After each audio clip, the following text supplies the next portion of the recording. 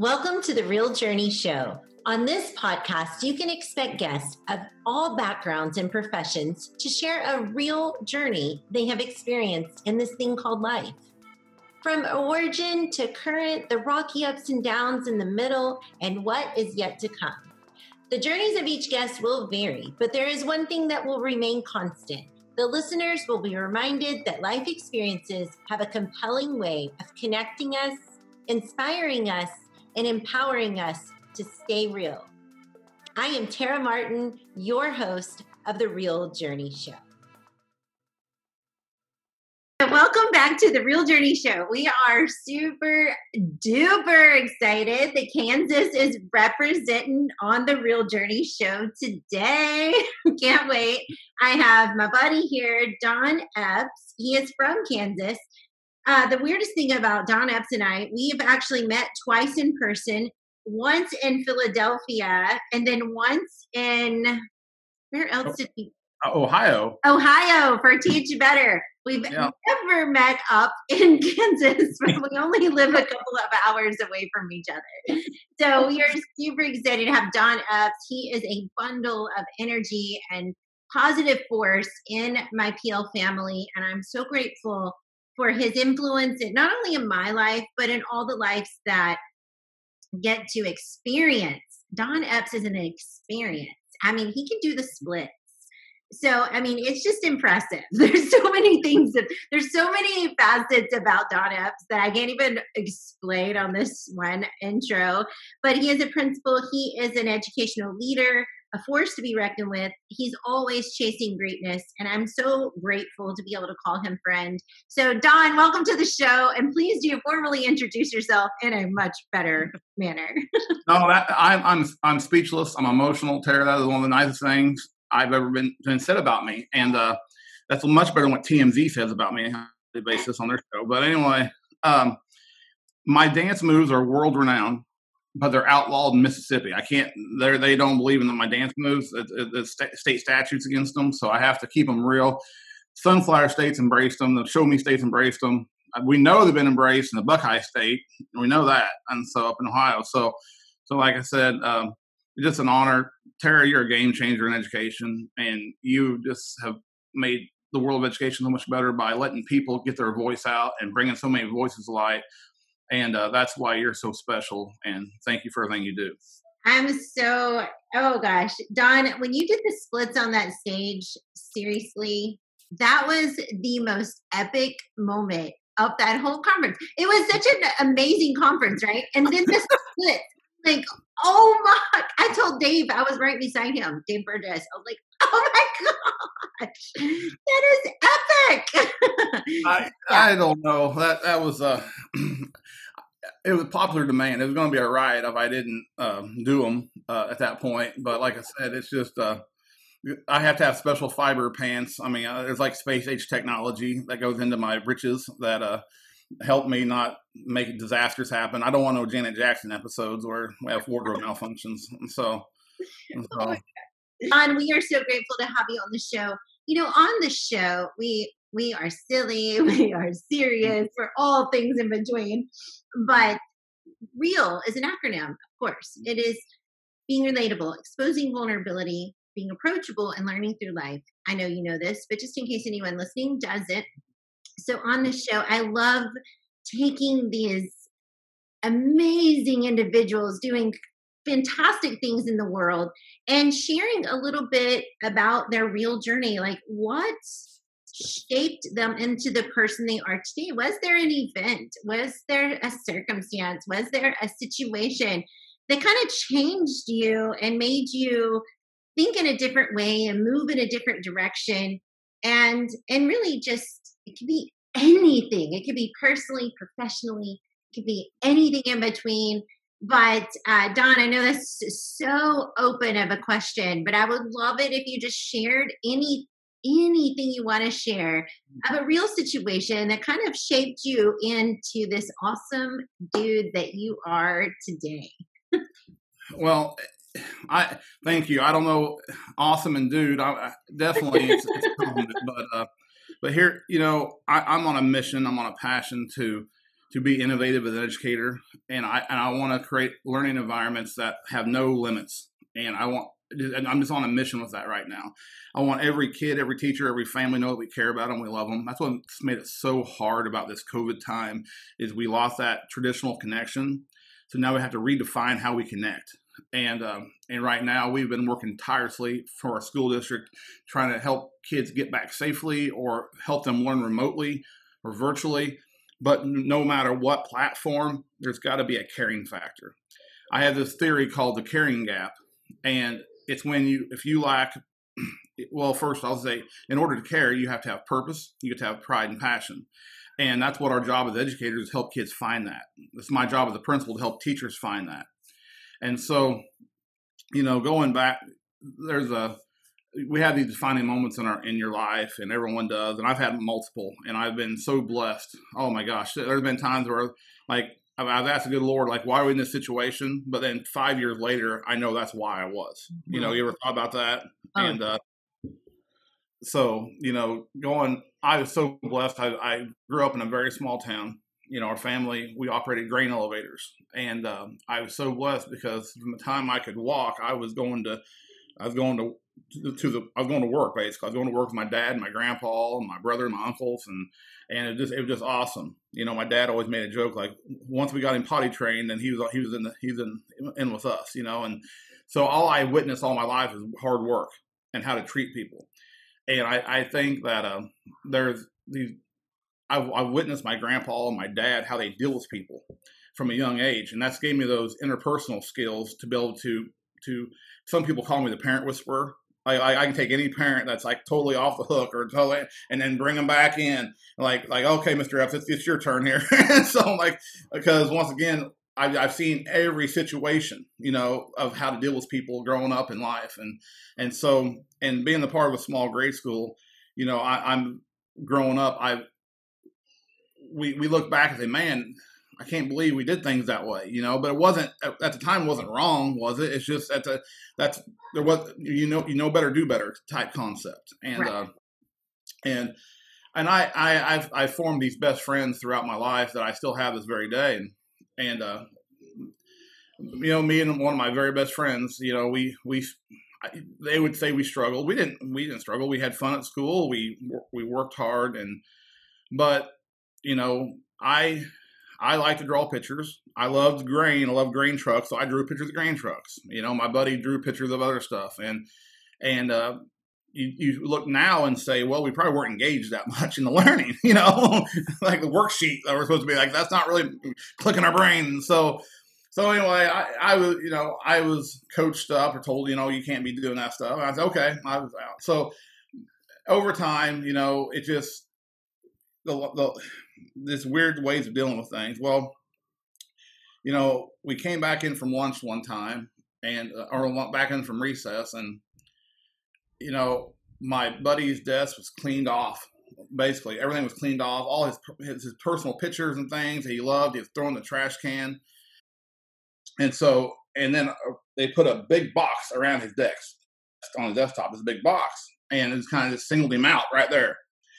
And I'm like, oh my gosh, that's not good. And he was just going, he was just a mess. And basically, they're saying we're going to show him that he's got to focus on what he's got to focus on, take away the distractions by putting a box on top of his desk right in the middle of the room. And I was horrified by it. And I loved him. I felt bad. I was like, why? And it was very, very.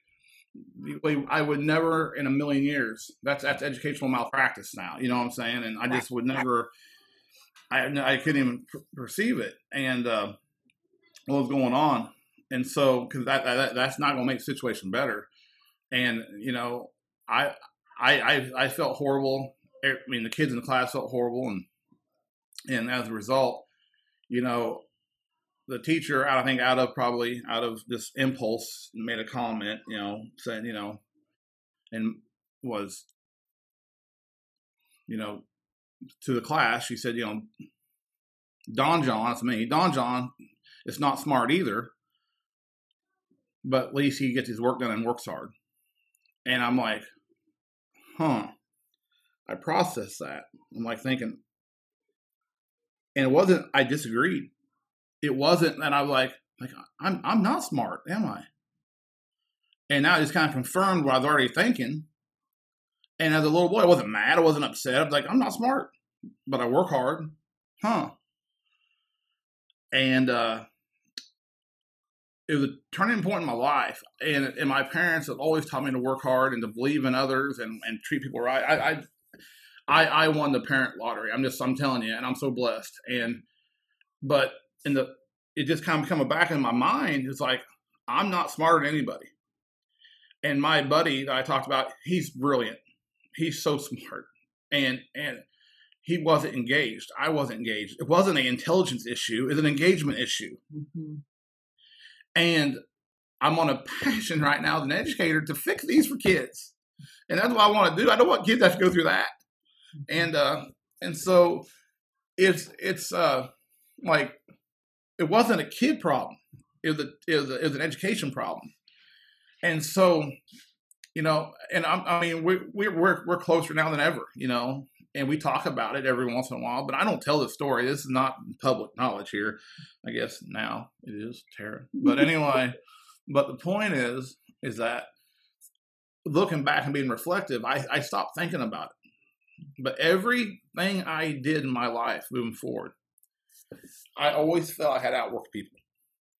And so for example, I had this, I'm going to tell a real quick positive. Okay. I had two people in my life in high school. There had a lot of people. I had a Mrs. Williams who's amazing, and we're still close, and she just retired, and she's amazing. I mean, amazing. And we're still close. And she gave me hope. She put me in a play called Midsummer Night's Dream. And in which the play, which we kind of made a funny version, you know, it was very funny, but I split my pants out in it. And she let me just turn it loose and ad-lib it. And my point is, she put me in situations that I wasn't comfortable in to help me grow and help me be a better person. And we're still very, very close. You know, I have our high school counselor who, as a senior, I had this passion. I was going to go to K-State University, and I was going to be at Kansas State University. I was going to be a milling science and do all that stuff. Like my agricultural background. But I wasn't passionate about it. And so he pulled me, and he worked with me and pulled me aside and said, you know, you help people, you love people. And so as a result, you know, I had a teacher named Charlie Beckman in high school who was my history teacher. And he basically allowed me to coach football during our last period of the day during middle school athletics. And it was those moments that it was like energizing. It was my passion. It was my dream. I didn't even know it at the time. And at the end of that season, he said to me, he said, Donnie, you're a coach and you're a teacher. That's what you're born here. You're born to help people. You're born to, because kids would just elevate around me, you know, the senior and the eighth graders. And so I was so happy and so excited about that with my counselor and my, you know, Mrs. Williams, my English teacher, and my history teacher. They got me on track. But in college I had to grind, you know, I had to pay my parents were awesome, but you know, times were tough and I had to work through it and fight through it. I drove a car called Captain America. It was red, white, and blue, not by choice, just by how it happened. It was a 88 Cougar, but it had a Thunderbird front end on it. So it had white fenders and a blue hood because they just kind of scrapped it together. And it cost me $75. And I drove that thing to Pitt State. And it was legendary. Now, I'll say this. I had a $1,000 sound system in it. It had like 15-inch Fosgate subwoofers in the back. But back then, it's so funny how your priorities happen. The priorities were so funny in your life. Like, that's all I cared about, you know? And so like 90% of the money I made went into my other pickup truck that I really loved and my sound system in my junk car that had no exhaust system, by the way. I didn't care about exhaust. I didn't care about matching tires. I wanted to boom, boom, boom down Broadway at Pittsburgh, Kansas. Okay.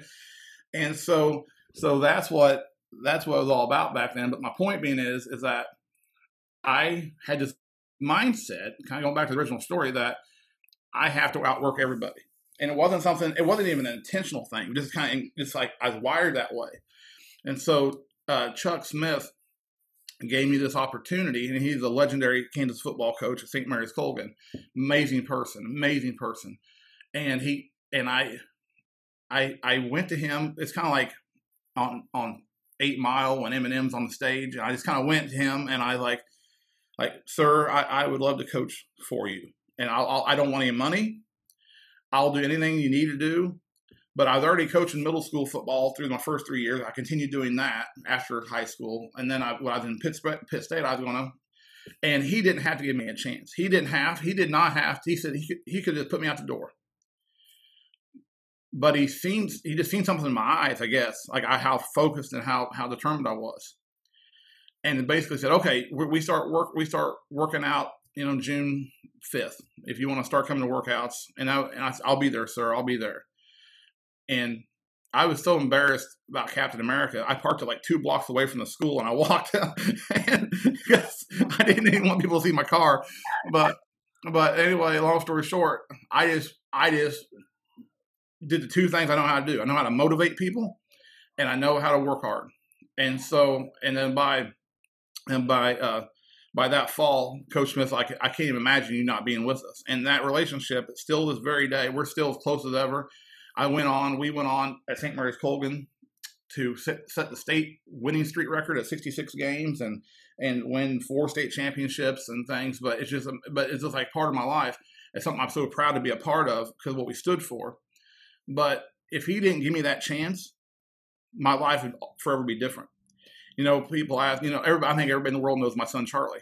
You've probably heard him in the background. He's pretty pumped up all the time. And Charlie is named after the 2 people in my life, that Charlie Beckman and Chuck Smith, and my dad, Dave. So Charles David. And then, so those are my people that's had the biggest impact in my life, and as male figures. And so, but I want to emphasize the fact that there's kids out there in the education world and schools that need that one hope, need that one break. They only need the one break. That went on. Here's what's funny, Tara. Within 4 years of that moment, I was known as a coaching prodigy. I was like a coaching prodigy. Like, oh, Don, everybody's got people on me trying to give me jobs, and like, no, I'm Chuck Smith. Well, long story short, I ended up going down the road after I graduated college, and I've been out a few years, and I had an opportunity to go to Fort Scott, Kansas, to be a defensive coordinator of the football team and be a history teacher. And I've already been in education for quite some years. I've been working at Colgan now, the full-time teacher. And I just had a chance to get back home. Basically, it's like 20 minutes from my home. But once again, I felt that there's nothing that I just had to outwork everybody, and I try, but I want to emphasize the fact that these opportunities in your life that you don't know they're coming. So I was moving to Fort Scott as my last job, basically, and that's how I kind of looked at it. Within a year, the legendary coach of Fort Scott, he went into the business world, and then I had an opportunity to become head coach. I thought because I was overly qualified, that's what I thought. I was 26 and I knew everything, Tara. Oh, good Lord, I knew everything. And so what's funny is that I later realized as an older person, I realized, well, I worked for nothing basically, and I do anything. And so that's what I would teach history all day. Could you imagine up where you live? I mean, the football coaches don't teach history all day. They do weight room or they do partial or whatever. So, I mean, and so I said, well, I teach history all day, so I got to get the kids. I got to get the kids in at 6 a.m. I got to work after school. I'd work these stupid John Gruden hours, and it is what it is, so anyway, but the long story, so those are the moments, Tara, I've been talking a lot, and I don't think the viewers are here to hear me just ramble on. So no, this is so good. It's so good. There's so many things about your story, Don, that I think is so inspiring. And should it be awakening for educators too? I mean, thinking about the beginning of your story where you talked about your childhood, and it's knowing that there are these underlying things in our personalities that were formed when we were but a child. I think all educators need to hear this, because we don't really always realize that our words and actions are so permanent in some Yeah. people's lives. Yeah. And not all of them, but in some. And it's really difficult for people to get over it. And so it shapes who they are as an adult. And it eventually, like, this could be a good thing, right? But Mm-hmm. it also could be something that hinders you. I remember, words that adults in my life would say to me, Mm-hmm. and they stand out to this day. Well, most of my listeners know that I came from a very abusive home life. And so it's a different kind of story, but it was like the physical abuse. I hardly remember it. Sometimes I do, but it's the words, like, they haunt you forever. Like, you never stop thinking about them. And it's hard not to allow them to become quote unquote truths in your Yeah. life. And but on the flip side, there can be positives to those negative words and also to positive words. For example, I still remember Mrs. S telling me she believed in me. Like, Yep. I remember it like she said it yesterday. I believe in you, Tara. You're greater than your current circumstances. I mean, I didn't know what any of those words meant when I was in second grade. I really didn't. I was just like, yes, she loves me. Like, I don't even know what this means. I just think she loves me. And so I know that words mean so much to kids, especially you work with elementary, so you see this daily. It matters what we say.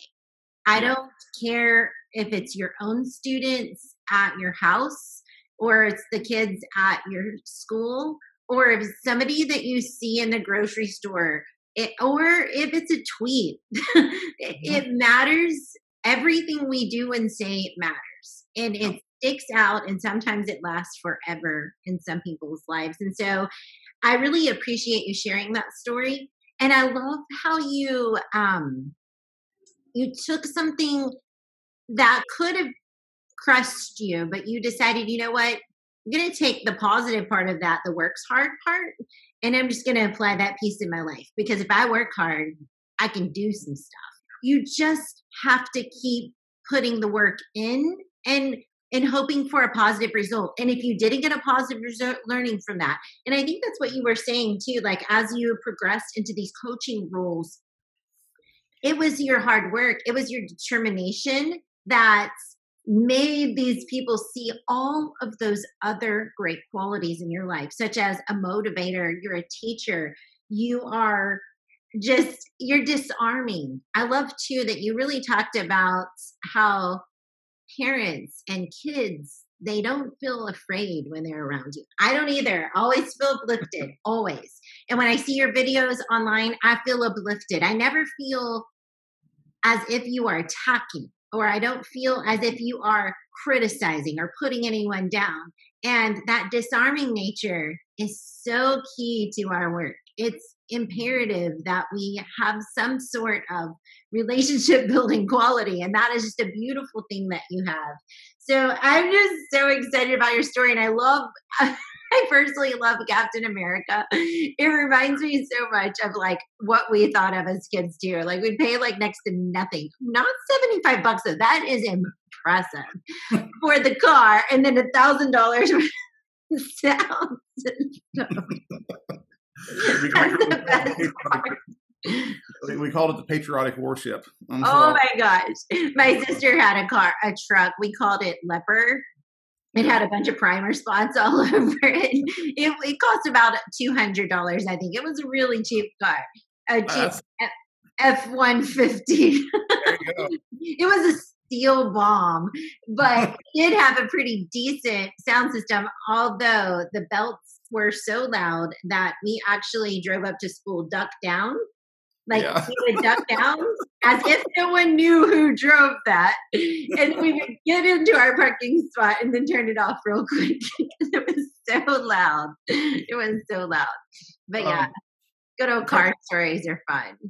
Tara, we could have a whole series on embarrassing Don Epps defining moments. Like, and me and my best friends, they all experienced them with me. I mean, I just like looking back, I cringe.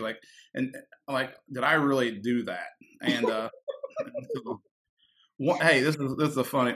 Why not? Let's get into Go for that. it. This is Anything goes here. I I didn't ask a girl to the prom fast enough, and somebody else asked her, and so anyway, it don't even matter. But the point, I mean, really doesn't matter. Okay, so at the end of school, I had my old pickup, and my buddies were in it with me. By the way, I carried them along carried them along for the ride here. Anyway, but it was a 4-speed, and so I had to tell if I went outside. Okay, so I pull right out next to him, and the girl I didn't ask, I didn't do it fast enough. She's standing there with all her girlfriends outside it's a rural Kansas high school, and I look over at her, and the plan was I was going to serenade her, then lay a black mark leaving. So so this is what I did. I stopped, I looked at her, everybody's watching, like the whole world's watching.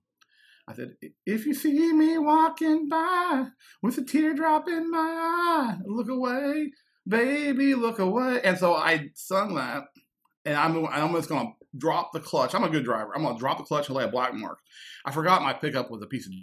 And so anyway, I dropped the clutch, boom, killed it right there, killed it. It's like, oh, and I'm trying to start it, and I'm flooding it. And like, I like somebody needs to come and take me out of the situation right now. My buddies are laughing so hard they can't even like. And so I finally get it to start, and it's like, boom, blew out all this black smoke all over them because the girls were all standing off to the side. And I'm like, now he's like, good day. I'll see you later. And I took off like, oh, like how can I ever even go back to high school? I mean, that's catastrophic, isn't it? And, It's so awesome. It's the funny stuff though that we did as kids. It's like for real, our prefrontal cortex was not fully developed. Was just like, where do you come up with this stuff? So any embarrassing moment I've ever experienced with like a kid like I've been the principal or the teacher, like I understand where you're coming from, brother, sister. I get it, I got you. I get on that. It's all about keeping it real, though, Dawn. Honestly, I think that's the piece that people love about you. That's that disarming piece, right? Because you know that, you've experienced some crazy stuff too, and you don't mind admitting that. And I think no matter what our status is in life or in leadership or in education, we just have to remember, we are still humans with real stories. And it's always nice when, I know you don't want to one up somebody's story. Like, that's not what I'm talking about. But just letting them know, like, I get you. This isn't the end of the world. You're going to overcome this story. You're going to overcome the situation. I know with my boy at 18, I know he has just gone through so many things. And I'm like, son, seriously. I mean, some of the stuff he's gone through, I'm like, you are setting yourself up.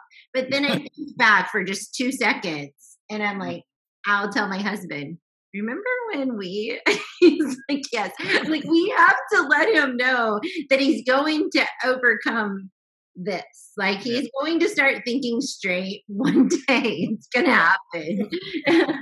And he, we'll start to share stories every once in a while, just to help him. He gets very down on himself, and he often wants to be, it's so interesting for me with Caleb. He wants to be where Daryl and I are now. Yeah. Like, he just wants to skip the whole journey that doesn't get there. I'm like, bro, we didn't start out where we're at right now. We still have a lot of room to grow, but you have to go through life. Like, this is part of the journey. And when we were 18, we did stupid stuff too. It's just part of it. Amen. Yes. So thank you, Don. Like, this is just so, I think one of the things I would love to ask you just before we wrap up is just, yes, that situation happened when you were a kid and it made you work hard and it made you try to outwork people. Has that ever, and we know that's been a positive in your life. And so I'm interested to know, did this outworking people ever get to a place where it became a hindrance of some sort? Yes, and it's not great for my family at times because, but this like kind of this kind of explains a lot. Where I'm right now, I'm on a trying to get the garage cleaned out, and we moved from Diamond, Missouri 2 years ago. I was a high school principal. We came basically back home where I close to where I grew up, and I have never cleaned out our garage. And it's amazing. We have all this stuff that we had to have, and it's all stored in the garage. But we can barely get our bikes in there. And so I've been cleaning it all out. Well, what I came across was something amazing. I used to go apply for jobs like that to be a principal, and I would make these huge ringed binders, like professional. I'd go to the FedEx store or UPS store, and I'd pay hundreds of dollars to have these things all customized to the school I was interviewing at. And I thought that's what I had to do in order to get a chance to get a job. And I kept so I failed so many times. I went on another story. When I left Fort Scott, I was a social studies teacher and a defensive coordinator again at Nevada, Missouri Republic. I never left anywhere for bad reasons, but when I had a situation happen at Fort Scott that I said, you know what, I want to go back and get my admin degree. I want to try to make a difference at a building level. Well, getting those opportunities, I thought I knew what it took to get those opportunities, and I thought I had to go into an interview prepared, obviously, but like so hyper prepared. I maybe didn't let my personality come out. And so I come in with these huge, I go to Monett, Missouri. I go walk in, boom, I hand like 8 people like things that cost me $25 a piece. Boom, boom, boom, boom. So they spend all their time trying to look through this thing, not looking at me. And so when I went to Diamond to interview, I put so much pressure on myself, Tara. I put so much pressure on myself that I just lost who I was. Okay, when I interviewed, I knew I could help a school at a building level. So I went to Diamond, Missouri, where I was going to be the principal, the kind of everything. It wasn't a small little school either. It was a decent sized school, but I walked in as a superintendent and a middle school principal, who I both loved very much, and I just turned it loose and just dawned. I didn't carry any of those stupid pamphlets. I just walked in, I just dawned. And I had the job within the first 5 minutes of the interview, it seemed like. When I came here to Chanute, I brought evidence of what I did at Diamond, but I didn't bring in pamphlets and stuff. I just brought in like, hey, here's what I showed them pictures. And what I tried to sell them was, this is what kind of experience I can help bring your school. And this is what kind of atmosphere I can help bring your school. And what I realized, I was trying way too hard. And my beautiful and lovely wife, she's so brilliant, she always tells me, you're trying too hard. And I do. I try too hard. She's watched me spend weeks preparing for one TLAP chat. Oh my God! Don't do that. And I'm like, and I'm not saying the TLAP chat, but in my life now, my priorities are much different. I'm not 21 anymore. I'm not 26, and my family's number one priority. But a lot of times, I let my hard work hinder my family relations. Or I try too hard. That's another thing. As an administrator, when you get these, I'm talking about, you get time off. Like, ooh, it's precious, I suppose I had a couple weeks off here in the past. Well, I've been at school almost every day. Okay. But the point is, like, we got to make magic happen. All right. Family time, and I put so much pressure, and I'm like, no, I'm just got to let things happen. I mean, I think sometimes we try so hard at things. We want it so bad that we lose who we are. And you got to be you. You got to be real, like you say, like you understand, and like what you help other people understand, and just turn it loose, and that's what it's all about. And when you put too much pressure on yourself, I think sometimes you lose your you-ness, and that's what you got to have in life. It's so true, and it happens no matter what that one characteristic is. Like the same with me, trying to be too perfect, trying to be like get something to this place where it wasn't ever the best, right? Everything has revisions, everything has room for growth. I know that in my head, but I still, every project I put into place, I've gotten to where I've gotten a lot better, but I actually see a therapist. She helps me with it. But that is something in my life that I started when I was a little girl. And it wasn't anything that like people around me put on me. It was like in my head, I had to try to just do the best. I don't know why. I think I wanted out of my situation so bad, and I thought like if I could try really really hard, I would get there. But it just became like excessive Yeah. and obsessive. And like you said, you start to lose the realness, right? Because real people aren't perfect. Real people don't have to work that hard. Don, you are like a beautiful human as is. I can't even imagine. I mean, I can see this happening because I've seen this kind of stuff happen, especially on the backside of interviews where people come in and I have actually told people on the backside of interviews as an administrator hiring instructional coaches, I was like, hey, let's just put your presentation aside. Mm-hmm. Tell me about you. What was your childhood like? How did it shape you into the teacher you are today, to the coach you are going to be for these teachers? Tell me a little bit about you. I don't like all the extra questions, all those things that you've studied online and you have some great canned answers for. I don't care. I want to know who you are. And then you find out that they're just a beautiful human. We hired one of our best coaches like that. And honestly, we wouldn't have hired her based off of what she was presenting to us because it was not at all what we wanted or needed. Mm-hmm. And so the truth of the matter is being real is what people want. We've seen this with this COVID-19 remote situation that all of us are in. What did humans crave the most? They craved human connection. Mm-hmm. But it wasn't canned connection. It was like, can you FaceTime me and let's go on a walk and just talk about random stupid stuff because that's what we need to do. You like because that is what people crave. They craved realness. They didn't crave bulleted PowerPoints. They didn't crave those things. They craved something that would feel their soul and remind them that they were valued, that they were appreciated. And I think that's such a beautiful story with your hard work. Yes, hard work can take us a long way, but at some point, we do have to remember we're dealing with humans and we are human, and we got to keep that realness in the mix because if we don't have that, then people feel like what it takes to be successful is absolutely unattainable. And the truth of the matter is, that's not. Think about the most successful people. They failed more times than they got it right. I mean, but they kept trying. They were creating prolifically, right? And I think that's one of the things we have to remember. Just act on your ideas, be you in the middle of all of it. Work hard, but don't let it get in the way of loving the people that are around you and keeping the you in you. Exactly. So, Don, I know you have a book that recently came out, and I love, love, love that book. I had the honor of reading it at the onset. Oh, look at this. Yes.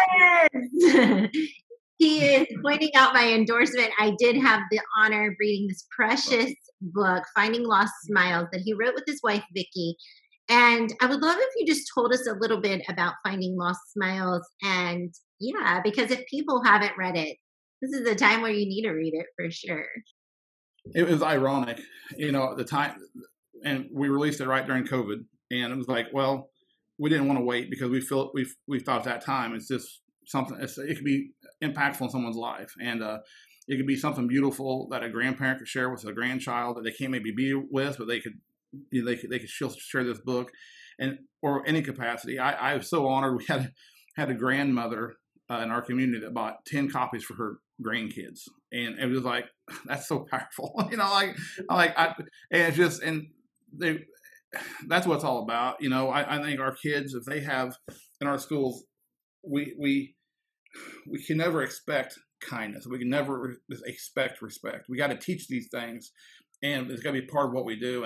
And we just want to create an avenue where it shows by example that the littlest smile can make the biggest difference. It's the first time. Now, Terry, I want to make this very clear. We met in Philadelphia, and I couldn't at ISTE, and they were so strict on how many people get into those sessions. So I sat in the hallway. I listened to your presentation on my phone, and then after everybody left, I walked in, and it was like Beyonce. You were like everybody was trying to get to you. And and and basically I waited my turn, and I thought, is she gonna know me? Is she gonna know me? I know she likes my stuff on Twitter, but I mean, she gonna remember me or know me? And so, but the smile that you gave me validated that you cared about me. You see where I'm coming from? Mm-hmm. And that smile can change everyone's perspective in life. Okay, and more than that, this book offers a way that classrooms could have a passion project moving forward about how they can change their school. Every kid makes a difference. Every kid has the power to change lives. And sometimes I get so frustrated with leaders who try to do everything themselves instead of empowering others to be the difference. I don't make the difference. The 500 kids in my school make the difference. The 35 teachers make the difference. Our community makes a difference. But they have to be empowered to make that difference. And so that's what we love. And even then, what's really unique about the story, and this is a twist, but it's just sometimes you don't see it pay off, but all the hard work you put in are like seeds you plant, and then when you need it the most, it comes back and helps you when you need it the most, and that's what I love about it. And so we're looking forward to just and we don't care if I could give out 2 million copies to people, I would. I want it to help make a difference. We're probably already pushing it on but we just want to make sure that if we can help anyone, if they would ever want to read the book to the class or anything, and we would just love to be a part of it. We released it in time we couldn't be around people, so if there's ever a time where we can start actually meeting in person again, we'd love to get in the classroom. We'll do it virtually, obviously, but to get into classrooms and just see the kids and work with families and things. You do such a great job of that too. And I think, Don, you and Charlie and Vicky, you guys are just great at helping people find their lost smiles. I mean, and by the way, I have never been compared to Beyonce. I'm kind of digging that. Just kidding. But I do think smiles are they're so contagious. And what I love so much about the book is the person, the kid lost his smile. And I think there's a lot of reasons why we will sometimes lose our smile. It's part of life. There are moments where we feel like, can I really smile right now? Like, it doesn't really feel like I should smile right now. But then there are people like you in our lives that help us to remember that smiling is, you can do this in the hard times, in the bad times, in the good times too. And I really just love that book. I love that it comes full circle and they get to help someone else find their smile too. So beautiful story. Check it out. It's available on Amazon, Barnes and Noble. Yeah. Well, you can go to findlostsmiles.com. That's pretty easy. And just send me a messenger pigeon and I will get it to you. And so, but Amazon's probably the easiest. One quick note. You brought it up. I'm so sorry to bring this up, but the two little people that lost their smile, it's not, we shouldn't be worried why their smile is lost necessarily. Like as another classmate or kid, we get, I think, too much in our society, we get in other people's business. The main thing, they don't have their smile, so how can we help? That's the main thing. And so it's just, I think it wasn't the reason why. It could have been various reasons. The bottom line though is, how can we help them find it, or how can we help support them, know we care about them? I think that's a great point, because a lot of times people don't really want to. I'm not one that likes to talk about the things I'm going through. I think sometimes that is a great approach. Let's just help them find it again. Yeah. Awesome. Well, Don, if people want to find you on social media, how can they find you? I know you just said findinglostsmiles.com for your book. How can they find you on social media? Don Epps EDU. And so just go, it's kind of like Tara Martin EDU. I think we talked about that. So here we go. Ready? Don Epps EDU on Twitter. Don Epps EDU on Instagram. Don Epps EDU1 on TikTok. So that tells me there's somebody else out there that's Don Epps EDU. That's really disturbing. I wonder if they can do the split. We'll have a splits off if they can. Check them out. I think I'm the largest North American creature that can actually do the splits. But the point, and then on Facebook, just find out we have a Smile Finder EDU or Smile Finder Facebook page, and then we're a Smile Finder on Twitter, Smile Finder on Twitter as well. So, and I'm on Facebook. my point is, if you're looking for me, you'll find me. Don't, like I said, we just want to connect. I love connecting with people. Exciting. What I love about Twitter and social media is I have positive thoughts of that. I mean, a lot of people see social media as being very negative, but I see where you can find like-minded people. Like they have the same passion, the same drive you do. And I may not have much in common with an educational leader that's 5 miles from me, but I can. But like I said before, it could be Jeff Kubiak in California or Chuck Moss in Virginia, or it just doesn't matter, and we can connect and still be rocking in the free world. I love it. I agree. And I am so grateful for I call them my professional learning family. They're not even just a network. It's like these people are family. Like when I met you, I hugged you. It was like I knew you already. And that's how I am. Well, you saw me with a group of people. That's how I am with people that I meet from my social platforms, because that's what it is. We find like-minded people that can help lift us up, find our smiles, but also help us to be innovative and do what's best for our students. So we can create these moments where they're not doubting their intelligence, they're not doubting their worth, their value to the world, but we're telling them like, hey, I see this in you. You are capable of, you're greater than your current circumstances. Like you are capable of so much more than you ever imagined. I mean, those are the words we need to put into our kids' minds. Yes, we have a positive story that came out of this, working hard and moving in a direction that's chasing greatness in every area of his life. But there are times where that isn't the case, and that isn't what the kid receives, and that isn't how they perceive their own value in this world. So it's super duper vital that we pay attention to our words, we pay attention to our actions, especially right now in the middle of this global, I'm just going to preach for a second, the global pandemic, where people are watching every single thing that we do as leaders, as educators, as humans. They're watching us.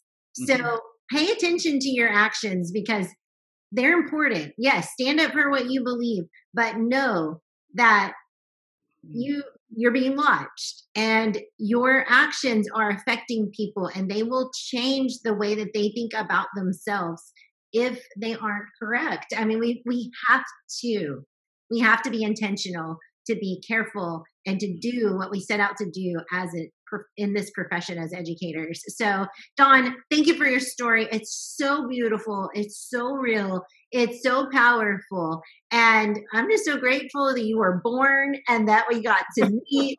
And that we both Thanks, Mom and Dad. Yes. And that you drove Captain America. Like, I wish I could see this thing.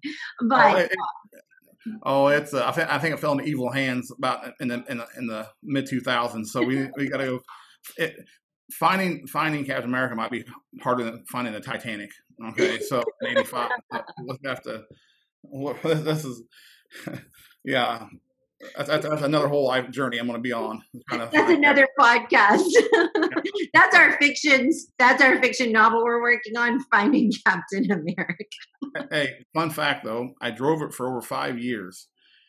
Took the sound system out of it and sold it for $500. So that was a good return on your investment. Pretty crafty, but I think it's on the wrong hand, like I said. So it's too powerful. It's kind of so. That is super funny. That's a great story. Well, Dawn, thank you so much for joining the Real Journey Show. We appreciate you so much, and I think everyone is just going to leave this episode feeling this heartwarming story, but also getting a few giggles in there and finding their lost smiles if they happen to have lost it. So thank you so much for joining. We appreciate you.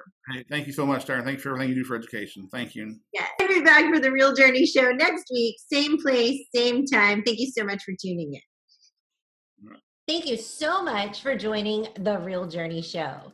We are excited you tuned in today and hope that you have left feeling inspired and empowered to stay real and share your real journey with others. Remember, real, it's all about being relatable, exposing a little vulnerability, approachable, and learning through life. You can connect with me on Twitter at TaraMartinEDU or visit my website, tarammartin.com. Please use the hashtag RealJourneyShow to share your thoughts of today's episode. Tune in next week. The Real Journey Show.